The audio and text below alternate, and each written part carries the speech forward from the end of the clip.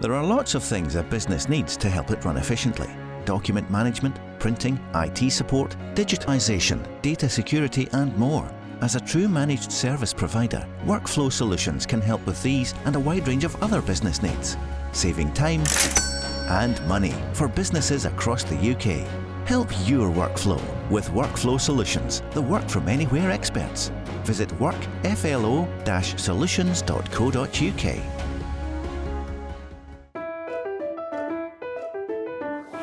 The Go Radio Business Show with Sir Tom Hunter and Lord Willie Haughey with Workflow Solutions. Tom, another week. Oh, well, it's very interesting, Willie. I can't wait to come on the radio and talk about all the nonsense that's happened in the previous week. I think we should start with a wee bit of sad news this week, obviously, with the passing of Nick Koonsberg, who we both know. He's a prominent businessman for many, many years, and he done loads in support and mentorship, that he offered to young entrepreneurs, that were coming up in business. So it's a real sad week. Yeah, I mean, it's funny. I knew Nick as a very supportive guy for Scottish entrepreneurs. He was deputy chair of SEPA, former chair of Social Investment Scotland. He was a governor of the Glasgow School of Art, but he's probably best known for his daughter, yes, Laura Koonsberg, being the BBC political correspondent. But yes, I was sorry to hear of Nick's passing, and best to his family. Yes. Pass on our wishes to them. Yeah. So it's been a big week with the Tory party conference. Well, as you know, Willie, I don't get involved with party politics, so you've obviously been watching the telly. Yeah, I'm glad I wasn't there. Yeah. No, but I think, to be fair, it's about politics, but I want to see what the implications are for business. And obviously the big news is the HS2 project, the stopping at Manchester of that project. And it's interesting that, that obviously, and we touched on it a couple of weeks ago, but here is a learning for all governments now. Right. See, when you get involved in a major infrastructure project, right, and mostly everybody's flying off a seat of the pants because it's unprecedented and something that's never been done before. Yeah. And all the estimates that you get and everything and all the numbers that you think, what history has showed you is it's always 2 or 3 times that. Right. So, seriously, when it started off at 27 billion, maybe ranging up to 30, now looking at 98 or something, whatever. And all the grief and the heartache for all of those people that didn't want to move their houses from the motorway, that have all been compensated now. I seen a lady last night on the television crying, and she was talking about it, and she's saying that, I just want to know if I can buy the land back, maybe try and put the house back. But the implications of this, and we said last week, if you want to level up, don't build main arteries that take you to various cities. Right? Look to see how the local people might be able to help you in deciding how you spend that money more wisely. Yeah, well, I think way back when it was first conceived, if Boris Johnson had listened to the Go Radio Business Show, he might have learned a few things, Willie. But your point about it's usually double the cost. I mean, when we're looking at investments and people come to us with business plans, I always have this rule of thumb. If it needs twice as much money and takes twice as long, would we still do it? And I think the people trying to decide how to spend the great British taxpayers' money would really, I mean, my goodness, what a waste of money.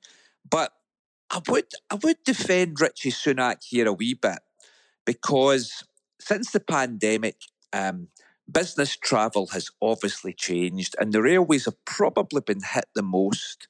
So the amount of people travelling on the railways for business has never recovered, and I don't think it ever will.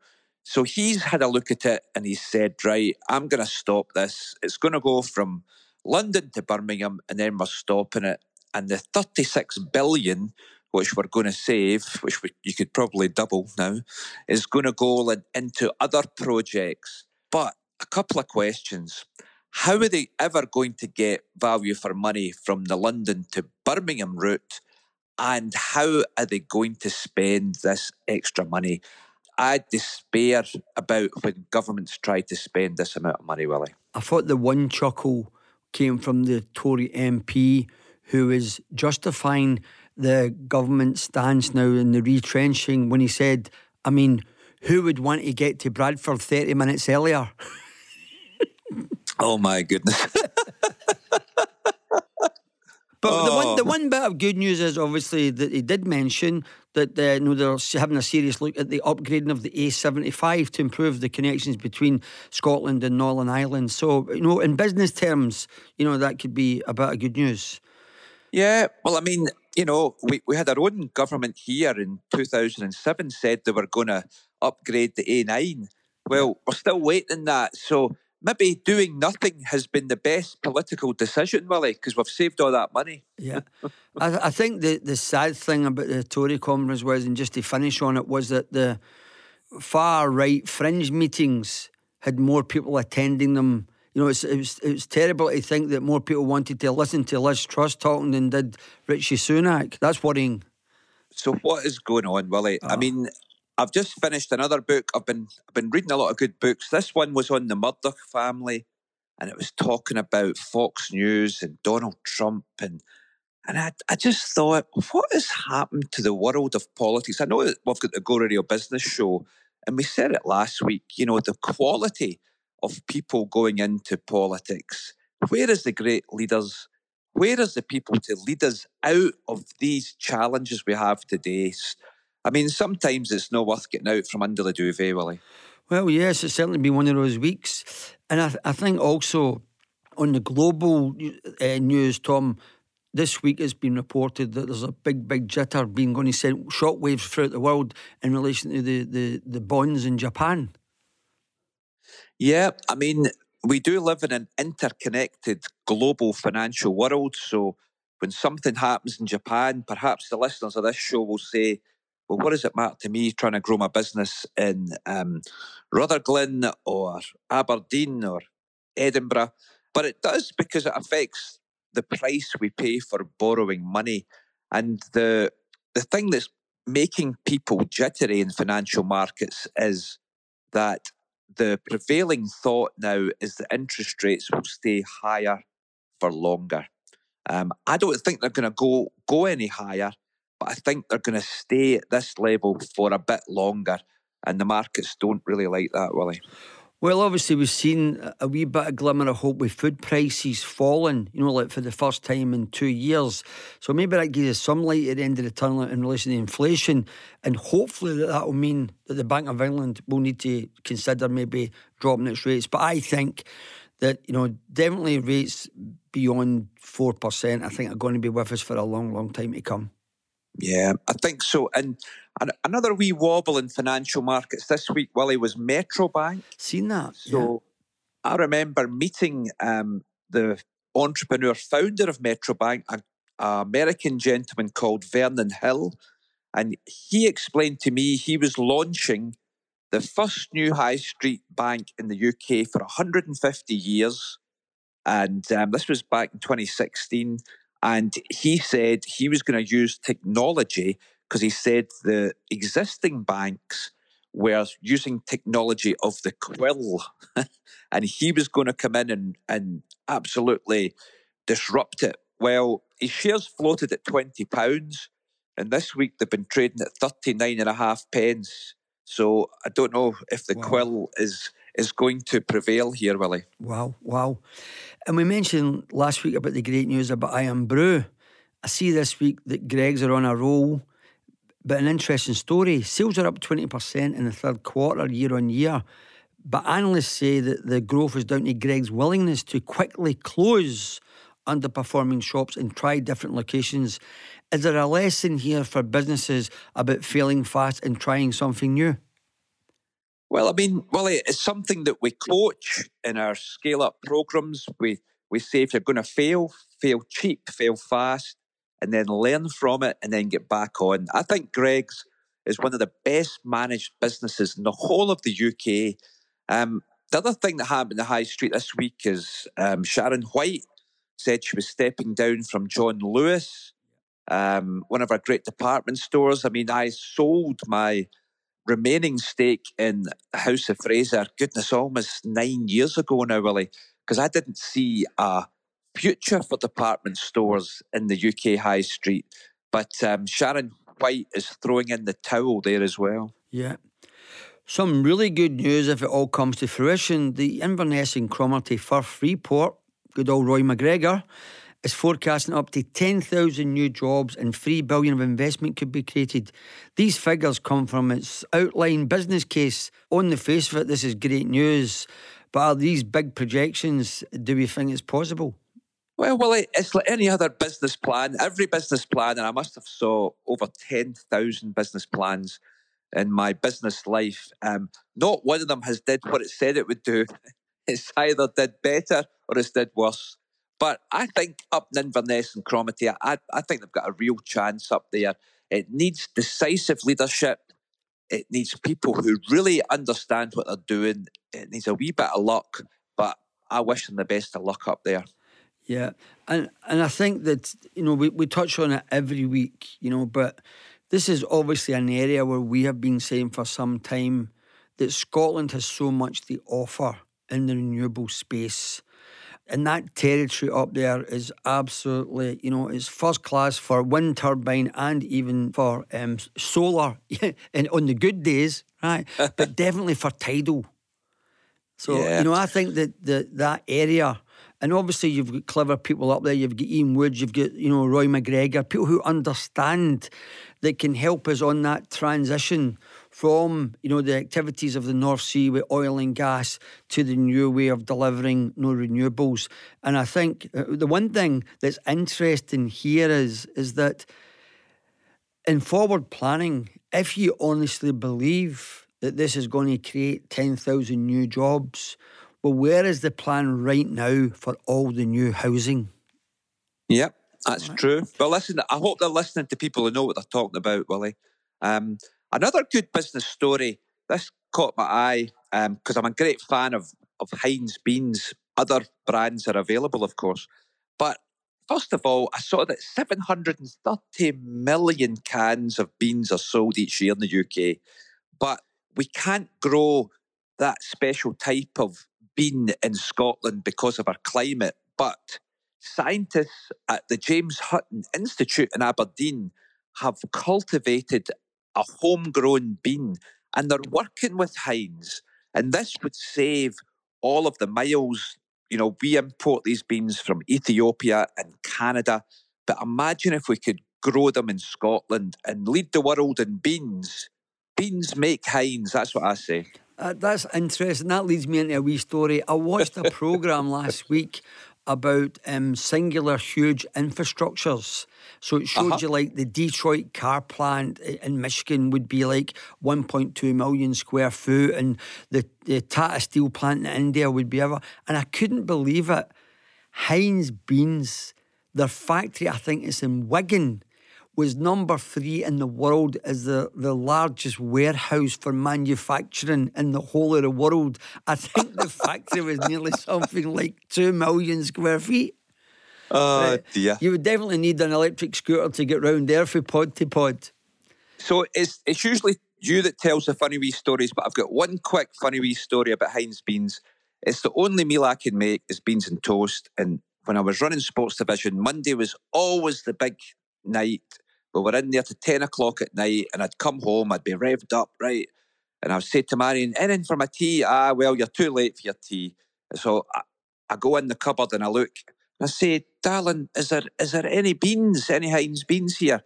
And she went, no, there's probably not. So I was like, oh, Marion, come on, beans don't go out of date. Why is there no beans?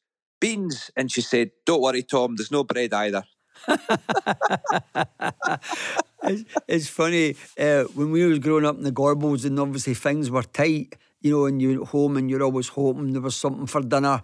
And I remember one day going in and saying to my mum, what's for dinner? And she says, hundreds of things. I says, good. She went, aye, beans. Tom, you're always reading books and you'd always get something to tell us about what's the book of the week this week? So the book of the week this week, Willie, I'm glad you asked. It's Michael Lewis. Now, Michael Lewis is a favourite author of mine. He wrote The Big Short. He's a fantastic writer. He's a former financial trader turned author. And he's just finished, and it's very timely, the book is called Going Infinite, and it's about Sam Bankman-Fried, who was the crypto guy who is facing a huge lawsuit in America, and they're doing jury selection this week. And it really is, I mean, I finished the one in Elon Musk, which is, again, I would say it's a must-read for any serious business person. But this book, again, Sam Bankman-Fried, he's very different. He's not normal, didn't go to normal schools, but he was a math prodigy. So he loved maths and his mind worked in a certain way. But I was really interested in a Glasgow connection to his story. And that is through a guy called William McCaskill. Now, William came to see me, actually, and he was educated at Haughey Grammar, south side of Glasgow, and he became the youngest ever Don professor at Oxford University. I think he became that at 29 years old, which is very unusual. And he came up with this term of effective altruism, which basically he came and challenged me and said, look, Tom, you're doing a lot for charity, but I think you could be doing it better. And here's the maths. If you want to put the money in, then the most money you should put is to helping people in Africa, because you'll save the most lives there. And it was a really challenging time. And I brought him along to one of our board meetings. But anyway, he got to meet Sam, and Sam listened to his story, and he basically said, right, I'm going to make all this money and then I'm going to give it away. But one of the gems, I've not quite finished it yet, was Sam sat down and he said, right, what is one of the biggest threats to the world? And he came up that it was Donald Trump. And he said, right, he said to his team, how much could I give Donald Trump so he didn't run to be president of the United States? And it was very cleverly worded in the book, because I'm sure Donald Trump didn't say this, but the figure come back at $5 billion. Anyway, well, I'll leave you with that. It's very topical. This week, obviously, in a court in New York, the Attorney General, again, following on for last week's story, is saying basically that Donald Trump wasn't worth anything, right? I know. But it's interesting, Tom, is apart from saying, no, it is worth 500 million because I could get a Saudi prince to pay that. But the best thing for me is that when you look at how they put it forward to the lenders, he put his flat in the Trump Tower down at 33,000 square foot when he knew it was only 11.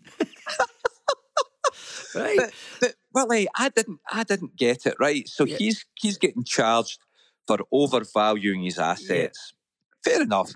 But you and I know when we go for a loan, the bank doesn't take our word for it. They send people in and go over every square inch and test everything, and then they still don't give you the money. But anyway. But on that basis, Mar-a-Lago was done by a quantity surveyor and was valued at 28 million. And he submitted it worth 735 million to borrow. So it's fair to say that the people lending the money, right, were not on the ball. Well, I think we should go and see them, Willie. I want to meet Donald Trump's bankers. That's who I want to meet. As my son said many years ago, when people were trying to work out if you were a millionaire or a billionaire, he said that he was a zillionaire. And I says, much does that mean you're worth? And he says, zilch. Coming next, Hunter and Haughey chat to Julie Wilson and Amy Livingstone, directors and founders of Cheeky Chompers. The Go Radio Business Show with Workflow Solutions, part of the Scottish Procurement Framework for Managed Print Solutions, available to all public sector bodies and charities. Go Radio. There are lots of things a business needs to help it run efficiently. Document management, printing, IT support, digitization, data security and more.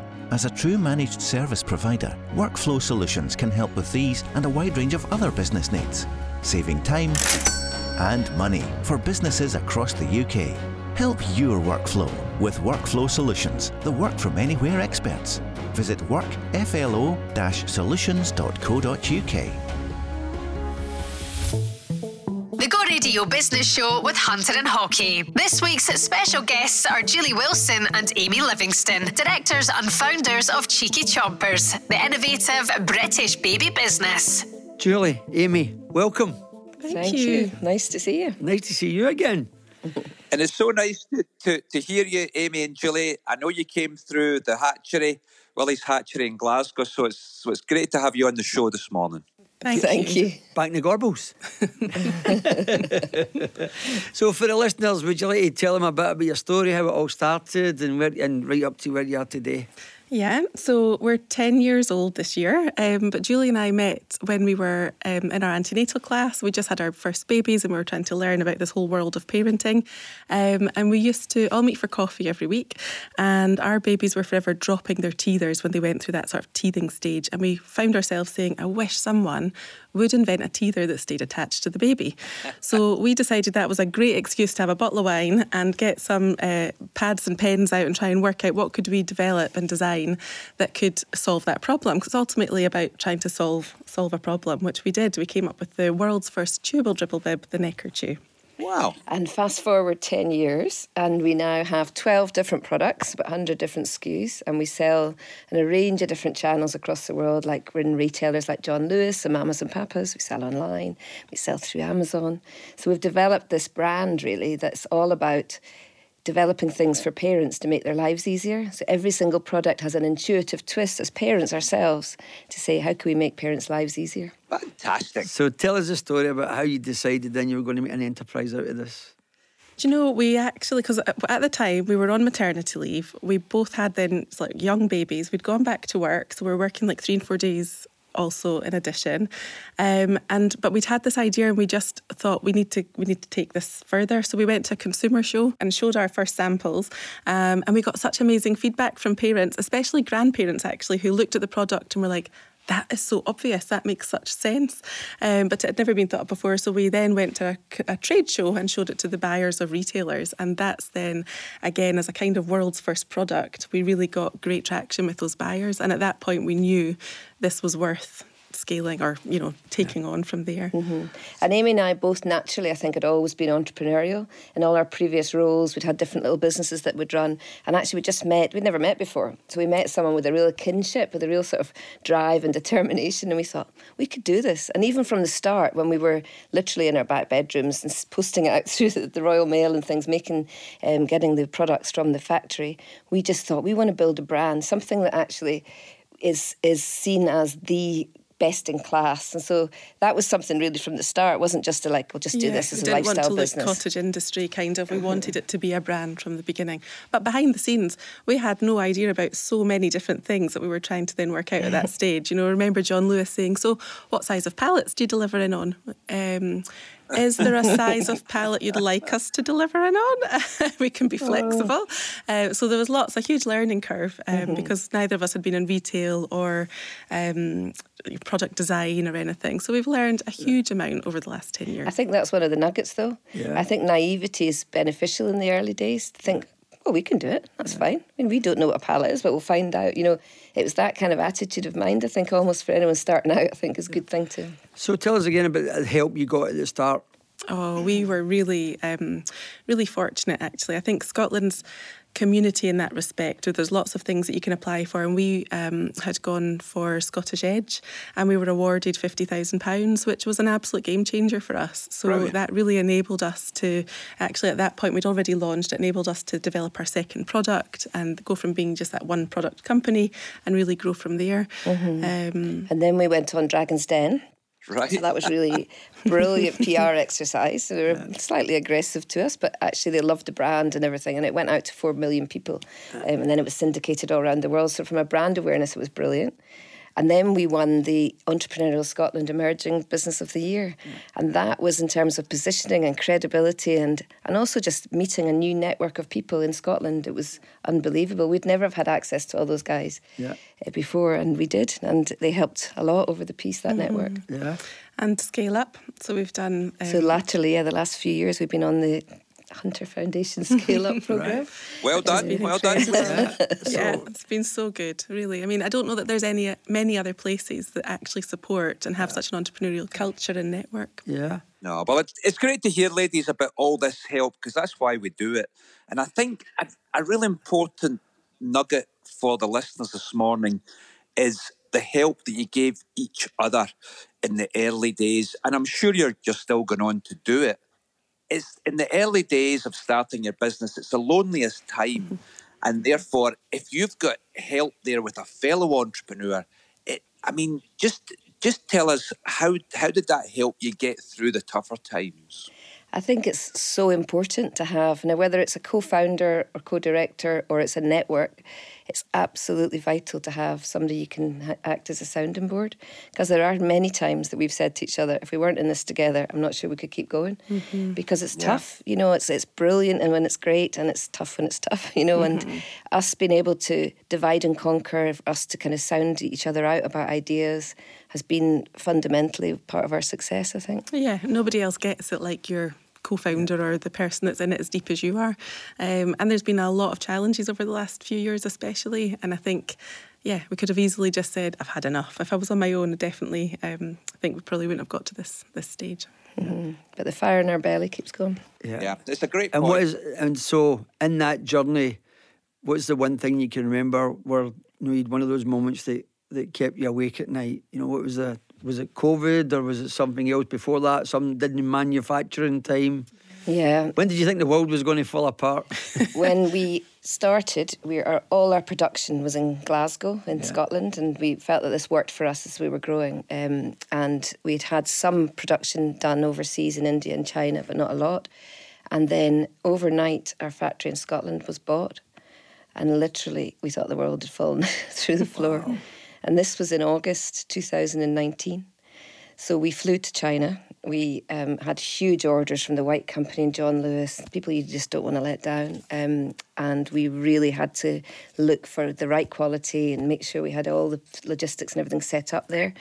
And we did. And the first production came off production in January 2020 when COVID started.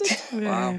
We went from one situation to another. So we'd had all these sales and no stock. So, I mean, our revenue cut in half that year.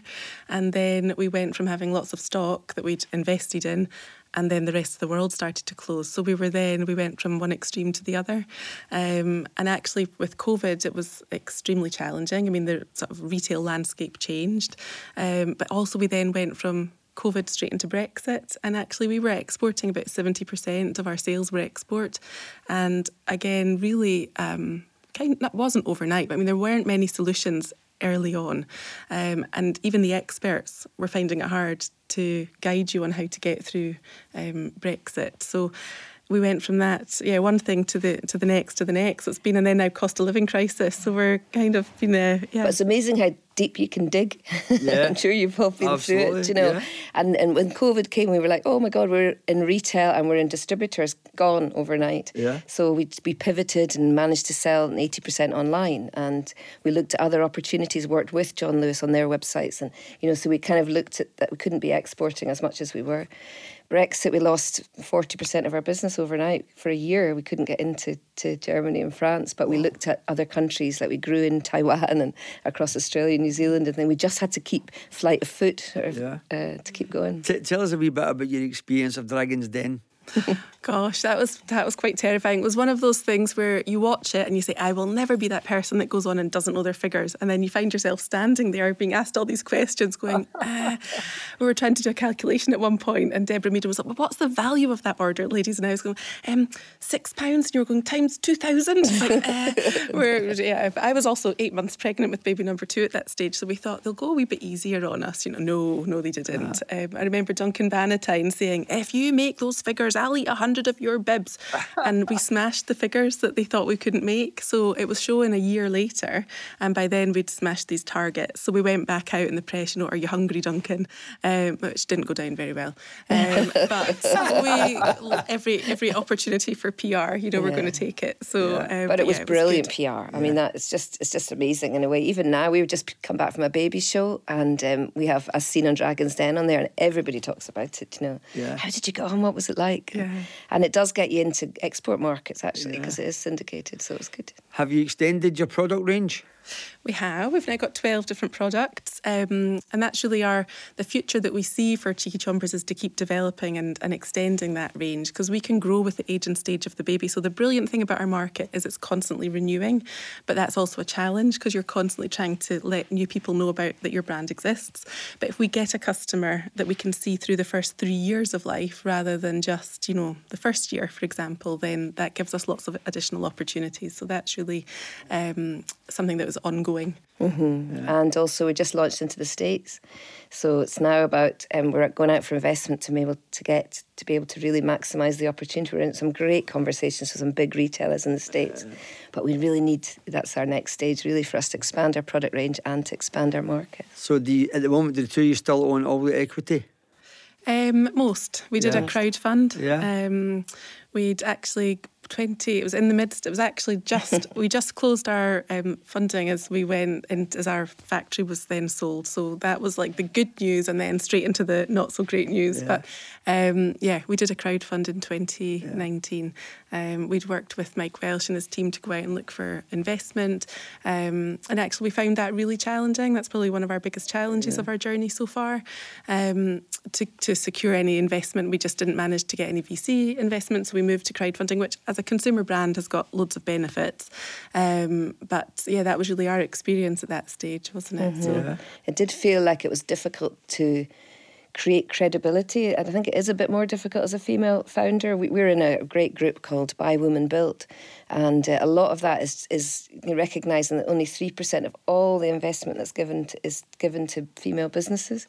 And we felt that in our experience. We didn't let it stop us, but it was really like you had to almost prove your credibility because we were females and we had a baby business, and it almost felt slightly like you were patronised, a lot of the meetings, yet we had a growing business, and so I think that's a lesson, I don't know, for the Scottish investment community too, to just look at that.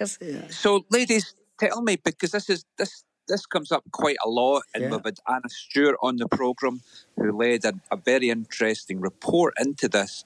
What would you, if you had this magic wand, what would you do to help female business leaders? What's a couple of things you would just say, we really need this, Tom? I think that's a really good question. It's a good question. I mean, I think if you're talking about leaders who are already in business, I think I don't even know if there's mentoring around investments. So maybe, we were with Mike Welsh and his team and everything. We were pretty credible in terms of the people we were with and ourselves or not. And we still didn't get it when we had a growing business. So maybe it's about learning about being more bolshy or being, I don't know whether we were too understated. I don't know. Maybe it's learning that kind of whole journey around investment. I also think timing is everything, and we probably left it. So we had that big hockey stick curve of growth, and then when we didn't need investment at that point. And in hindsight, which is obviously a wonderful thing, it would have been great to have had the advice to go for investment when you're growing really fast. Because by the time our sales slow down, which obviously they do, your product cycle, you're looking at it's just harder, I think, at that stage. So I suppose in hindsight, to try and get investment earlier on in the journey would be a good. I think in hindsight too, to always go for more than you need. Right. Because you always need more. No, these are great points for people listening this morning, ladies. Absolutely. And is there any particular countries you're obviously you're exporting that have kind of jumped on your product more than others? So is it a big seller in Italy or Germany or? Do you know, from the start we were really surprised. Our biggest export market for many years actually was Taiwan. Wow. And do you know, another lesson, hilarious. We try to always work with big distributors, and actually you're then one of like a huge suite of products if you're working with the bigger players often, whereas the export markets that we've had most success in have usually been a small company who really take ownership of the brands that they're taking in. And we've worked brilliantly with our distributor there for 10 years, actually. We've had her from the beginning. We went over and it was just hilarious because we had queues of people all want to have their photos taken with the founders of Cheeky Chompers. So we were like big in Taiwan. Because you look so tall. Yeah, absolutely. We did feel slightly self-conscious in those pictures. But yeah, I think the export for us happened really quickly because we'd designed a product that didn't exist and we knew it would get copied, which obviously it did, even with all the IP portfolio that we tried to build up. But so we went far and wide as quick as we could because we wanted to be first to market in multiple markets. So we were, but Taiwan was the best. And where is headquarters now? Out in Roslyn, just outside Edinburgh. Right. In the country. Brilliant. And so what's obviously you're going to the market now, you're trying to raise funds. So what's the goal? What's the aims, the short-term aims and the long-term aims for the growth of the business? So we want to double our turnover in the next year. What's your turnover just now? It's around 1.4. Yeah, okay. And then with investment, then we're looking at much higher than that over the next 3 years with a view to sell. Right, wow. That's our plan. Is that the plan? That's the plan. Build up and sell? Yeah. I think for us, to being 10 years in, I mean, we hit that turnover early on in our journey, and then we've really become quite stagnant over the last few years because we've been fighting all these other things.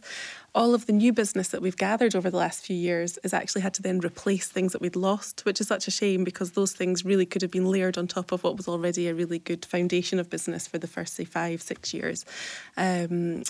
But yeah, we've got exciting plans. So we just got into Waitrose and we're working with big companies in America and stuff. Brilliant. It's exciting really to get that growth. And how many staff do you have now? So there's 10 of us. Wow, brilliant.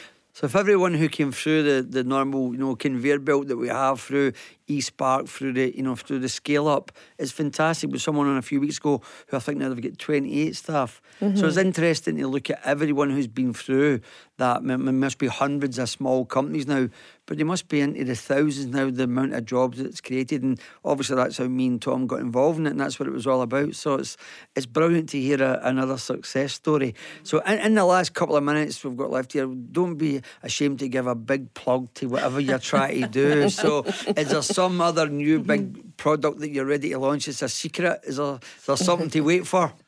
Always. There's always lots of ideas bubbling away under the surface. But we've got brilliant routes to market. And now we need more products to go down those routes to market. So we've got some exciting ideas for new products. And also we've got a really exciting opportunity in the States because we've got lots of things happening there. So let me give you a wee bit of warning about the States. If you have a good idea, if the uptake in the States is quick, it could kill you. So be ready. Be ready. If you launch and it's you don't want to overpromise and underdeliver. This is a great phrase to use all the time. So I've been dealing with Walmart for 27 years, but I've known people who've went to Walmart with a product and it's went gangbusters and it killed them. Right? They couldn't deliver in time. So be strong enough to say, guys, let's have a pilot. Let's see how it works. And don't pretend to them that you're this size, but you want to get as big as they imagine that you might be. So I know a couple of guys a few years ago, and they'd done really, really well with their pitch, and they got into 100 stores, and they were doing really well, and Walmart gave them an order for 3,000 stores. Right, which they could not. And the thing that was wrong with that is Walmart were ahead of the game with their marketing when they weren't talking enough. So just a wee bit. It's a huge opportunity if you make it in that market. Just make sure that you walk before you can run, or you could end up, not making that at all. But brilliant story. Delighted you have come on the show to share it with us, and it's fantastic to see people who have done for many years doing so well, and more power at your elbow. Thank you so much. Thanks so much. So, Julie and Amy, I think there's some brilliant nuggets in there for all our listeners this morning. The fact, that you're helping each other in the early days. The fact that, it's tougher for female entrepreneurs trying to raise funding. We need to keep on about that. We need to keep coming up with solutions for that. But you're role models for this now. So I think there's been so many good points this morning. We really look forward to you keeping in touch with the show and continued success. All the best. Oh, thanks, thank guys. you, and thank you so much for all that you do for the Scottish entrepreneurial community. Yeah, it's really much appreciate appreciated. it. Thank you very much. Thank you. The Go Radio Radio Business Show with Workflow Solutions, turning your paper-based processes into organised digital workflows. There are lots of things a business needs to help it run efficiently. Document management, printing, IT support, digitisation, data security and more. As a true managed service provider, Workflow Solutions can help with these and a wide range of other business needs, saving time and money for businesses across the UK. Help your workflow with Workflow Solutions, the work from anywhere experts. Visit workflo-solutions.co.uk.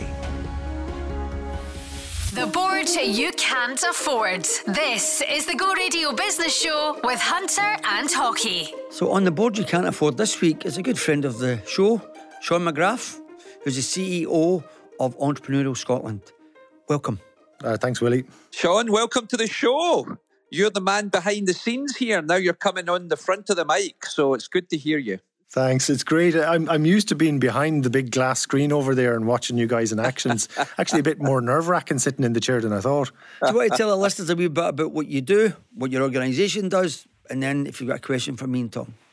Yeah, no, great, thanks. And look, apologies to you guys. You'll be sick of hearing me talk about this. But so I'm the Chief Exec of the Entrepreneurial Scotland Foundation, which is an independent charitable foundation. And our vision is to inspire and develop the people of Scotland to build the most entrepreneurial society in the world.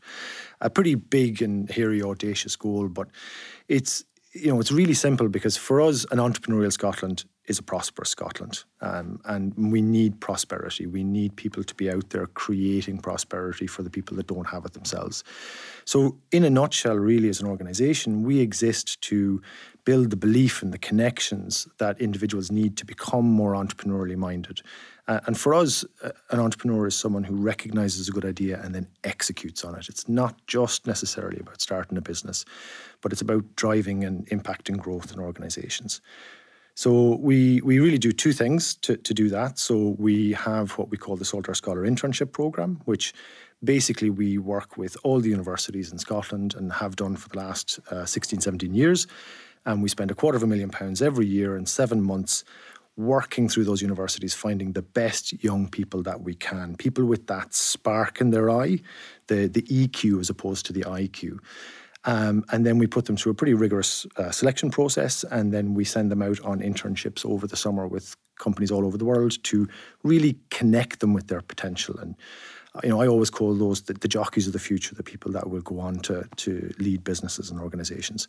And then the other big thing that we do is we run a membership where we bring together people who are in the thick of trying to grow and build businesses in Scotland, people who are trying to create prosperity. And we give them the encouragement and the connections and the belief that they need to do it. Brilliant. And how many members do you have today? So we used to have about 600-700 members, but then this small thing called COVID came along. And as you can imagine, an organisation that sends people internationally and then gathers people in rooms didn't fare so well with COVID. So we had a previous membership model that had about 600-700 people in it. And then we obviously had to pause it over COVID. And this is, believe it or not, us relaunching that model now and bringing it back to life. And one of the things I was keen to talk a little bit about today is the new version of that membership model, because in the sort of 3 years that we came off the scene, networking has changed. People aren't as willing anymore to turn up on spec to an event where they don't really know anybody, and they may or may not meet somebody of interest. And most of the business leaders we talk to now, with the advent of Team and Zooms, they're just so time poor. They're even more time poor than they were before COVID, because every last hour is filled with meetings of people online. So a lot of people came to us and asked us, look, see if you're thinking about the membership, can you think about something that's a bit more focused, and that actually I'm a bit more guaranteed that I'll meet the people that I'm after. So we decided to take a leaf really out of your book, Tom, in terms of peer-to-peer support and cohorts. And so we're relaunching the membership now, not as, you pay a fee and you turn up to an event if you want to turn up to an event, but actually as a cohort experience where you join a group of up to 12 leaders who are just like you in a similar stage of the journey as you. And together you go through a series of events that are sort of specifically designed for you. Brilliant. Yeah. So I think we've got a better understanding of what Entrepreneurial Scotland is. And just a quick question before we go to your question. How many people now do you think have been through the Saltire Fellowship sort of, initiative that you have? Yeah, so great question, Willie. So we've had almost 2,000 students go through that programme. Wow, that's amazing. Yeah, it's incredible. And, the impact, look, and you'd expect me to talk about it because I'm the CEO, but genuinely, we had our return reception where we brought the students together, like a passing out ceremony after the summer. And the energy in the room is just incredible. The impact it makes for these individuals is incredible. And the bit that I'm most proud about is that we don't give these kids any advantage. There's nothing that you can tell us about you or your situation that will give you extra points. We are ruthlessly focused on finding people who we think will go on to become brilliant leaders. But despite that, almost 2/3 of the people that make it through our programme are from what's called a widening participation background. Yeah. And the bit that really gets me excited is that there are people who may not have had access to an opportunity like this and certainly hadn't access to the connections that come with this. And that is transformative. Yeah. So what's your question to the board? Getting down to it. So for me, the question is, we're trying to rebuild this membership, but in a different way. And we're trying to capture the energy and the excitement that we know people who are entrepreneurial or who want to lead in an entrepreneurial way have. And part of our heritage is something called the Entrepreneurial Exchange, which both of you were very heavily involved in. And anytime I meet someone who comes from the exchange days, they just talk with such passion about the energy and the lift that gave them. So I wanted to ask you guys, from your experience, when we're bringing these people together and we're trying to create that energy and we're trying to create that sense of a movement, what should we think about doing and how should we do it? And then also, how important is it? And did you guys find that experience with the exchange to be really useful? Tom, I think you can go first on that one, since you were there before me. Well, I mean, the whole reason we came up with the Entrepreneurial Exchange was there was a few of us who had a bit of success and we wanted to give something back to those who were just getting on the first rung of the ladder. And that was the whole thing, Sean. It was, to start your business, it's a lonely time. And to find like-minded people, we heard it from the ladies from Cheeky Chompers, I think they articulated really well about having joint founders helped them because they could bounce off each other. Other people don't have that benefit, and therefore the Entrepreneurial Exchange was almost like a family. So we really believe the peer-to-peer support, the peer-to-peer learning from entrepreneurs by entrepreneurs is the secret sauce in Scotland. And, we've come up with the Scale Up Scotland conference at Gleneagles on November the 3rd, which we're doing in association with yourself and the Scottish National Investment Bank. And we're going to hear from great scale-up businesses. We're going to hear from Susan Haughey and Willie Haughey for the first time together about how that business was started from humble beginnings, but went on to be one of the biggest facilities management businesses in the world. We've got Matt Moulding from the Hut Group. We've got Dame Sarah Gilbert, who come up with a vaccine, probably the biggest scale-up business in the world at the time. And what we're trying to do there, in conjunction with yourself, is to say to other entrepreneurs, come along, listen, be inspired, but you'll also meet other like-minded people, and you just don't know where those connections will go. If you just sit behind a screen, a Zoom screen, Sean, it ain't going to happen. You got to get out there. You got to meet real people in the real world, and that's where the connections are made. This question obviously is about, the power of power networking. And I can tell you this, honestly, I'll never forget the first time that I went to the Entrepreneurial Exchange event in Gleneagles, very similar to the one that Tom's going to have on the 3rd of November.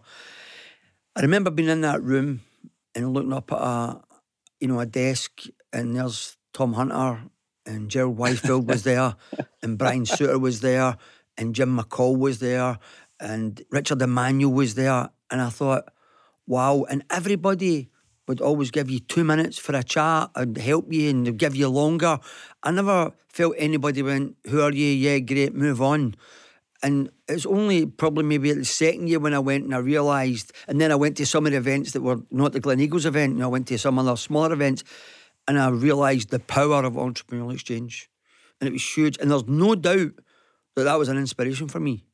Right, that I was looking at people run about. I've no doubt, Tom, and I looked about, and I remember one time as well that you had a bigger event in one of the hotels, and you had Richard Branson there. I don't know if you remember that, and you gave him a wee badge, and all that, right? And I thought, this is like a night like I've never been at in my life.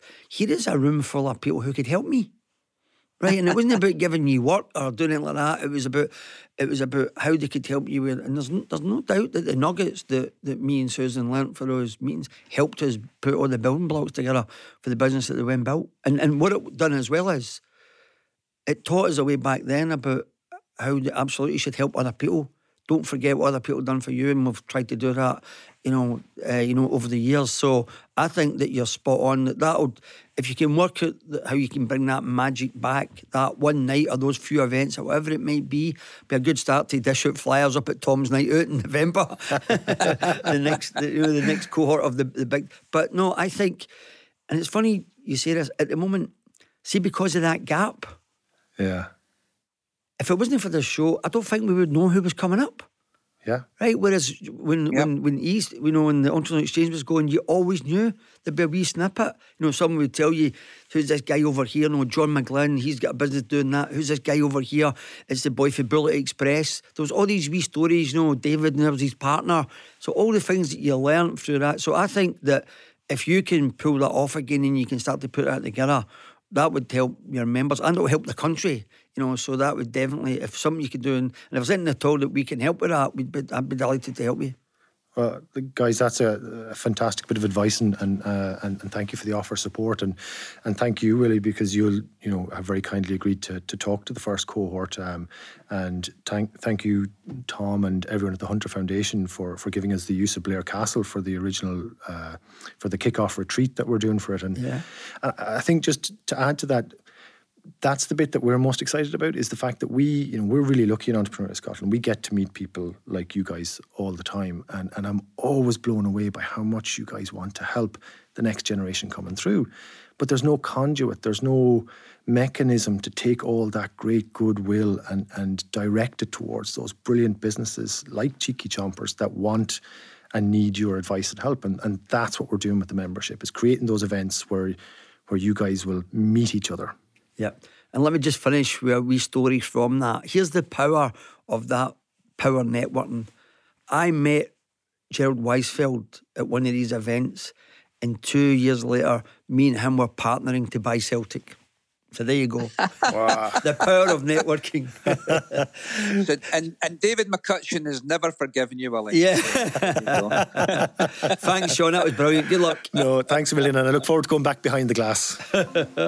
Sean, good luck, and you're very welcome to host it at Blair. That's what it's there for. All the best. Thank you. Yeah, I really appreciate it. The Go Radio Business Show with Workflow Solutions, helping your business with document management, print and IT solutions. Go